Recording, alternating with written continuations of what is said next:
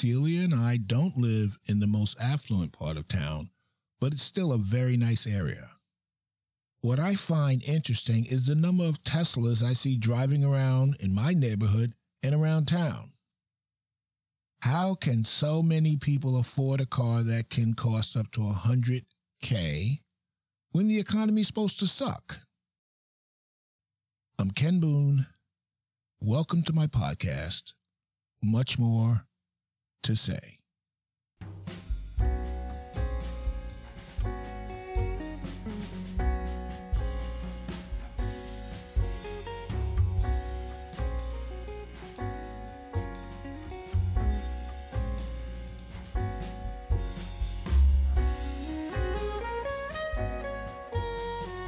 Greetings, my friends.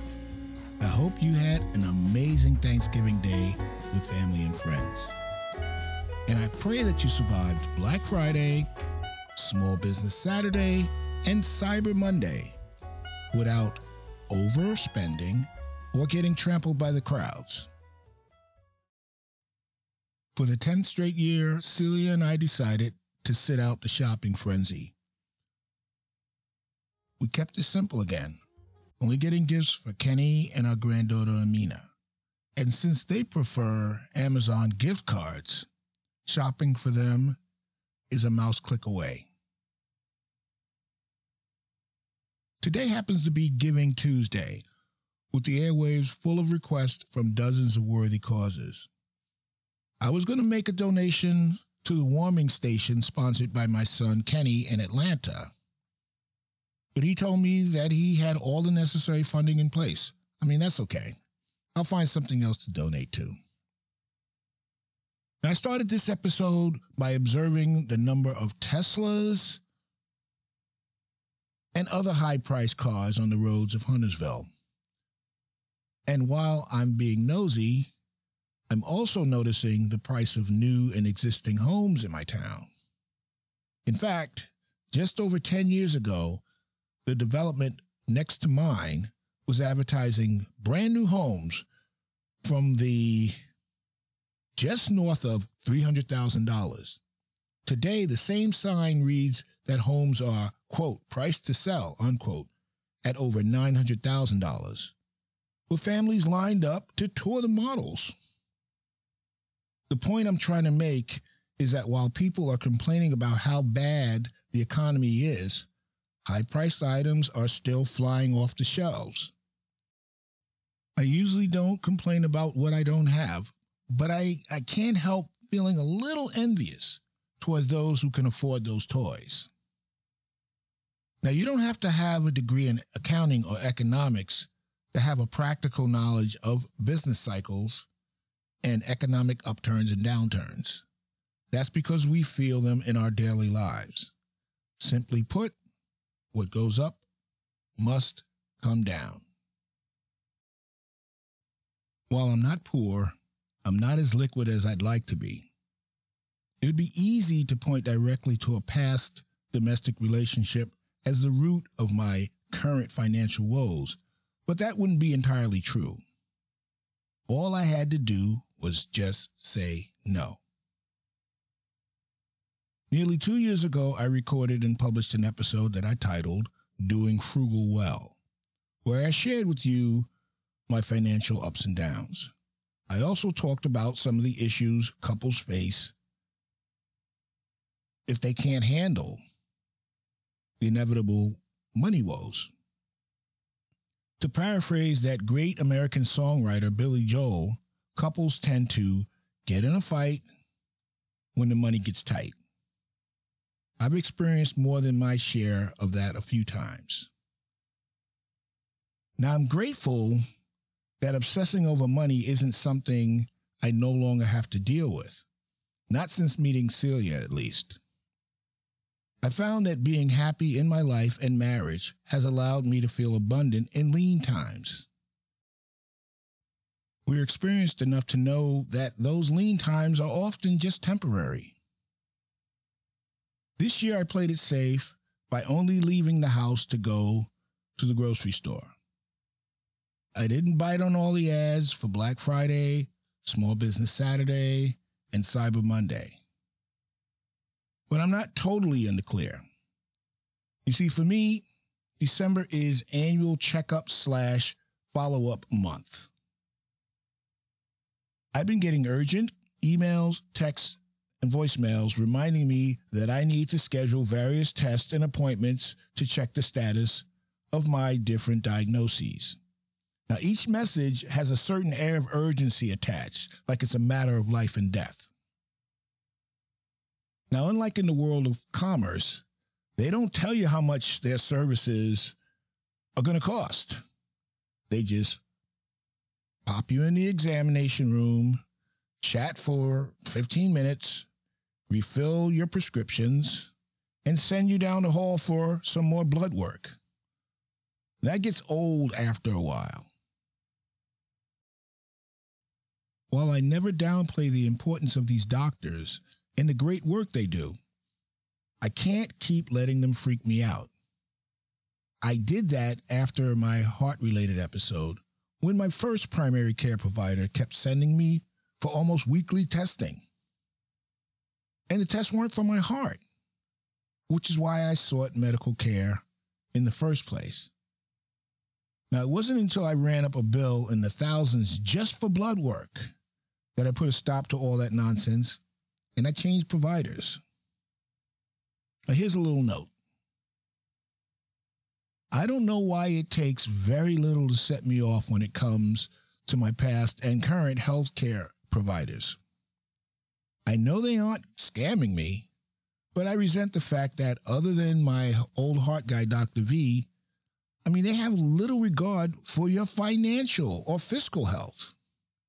But enough of that, at least for now. On the lower right-hand corner of my dry erase board to my left, I wrote a list of items I wanted to purchase last year. I also filled my Amazon shopping cart with over $5,000 in musical gear and home decor merchandise. I didn't include big-ticket items like cars or larger homes because even dreaming about those was impractical. But wishing for $5,000 worth of musical gear and home decor doesn't exactly sound like I'm practicing fiscal prudency either. Greek philosopher Epictetus said, "Wealth consists not in having great possessions, but in having few wants." Now, call me a tightwad, but I grew up a have-not. And the few times I was a have, I was encouraged not to share, but to give it away. When I displayed that behavior in public, the message received out there was, hey, help yourself. There's a sucker giving away stuff. After a lot of painful trial and error, I learned how to exercise proper restraint. In other words, I kept my wanter in check. A lot of people in my life have had a hard time keeping their wanters in check. And unfortunately for some of them, the consequences were disastrous. Growing up, I had a best friend. He was a good guy, but to tell you the truth, he was a pretty unremarkable individual. What we bonded over was that we both felt that we were on the outside looking in. Although he was blessed with an amazing photographic memory, he was a below-average student. That's because when it came to testing, he would freeze up and forget everything he'd learned in class. Now, he was destined for failure except for one thing. He had a father with plenty of money who was always ready to bail him out of any financial mess he got himself into. And he made some huge mistakes, I have to tell you. Now, flush with cash, there wasn't a house, vintage car, vacation, courtside tickets, or investment scheme he could resist buying into. And when he failed, which was more often than not, I was there to emotionally pick up the pieces. Then his father would swoop in with a check to make everything right again. Unfortunately, my friendship with him ended when I was called to bail him out financially in a real estate situation. I knew I wasn't able to help because of the domestic turmoil in my life at the time, but I tried anyway, and I failed miserably.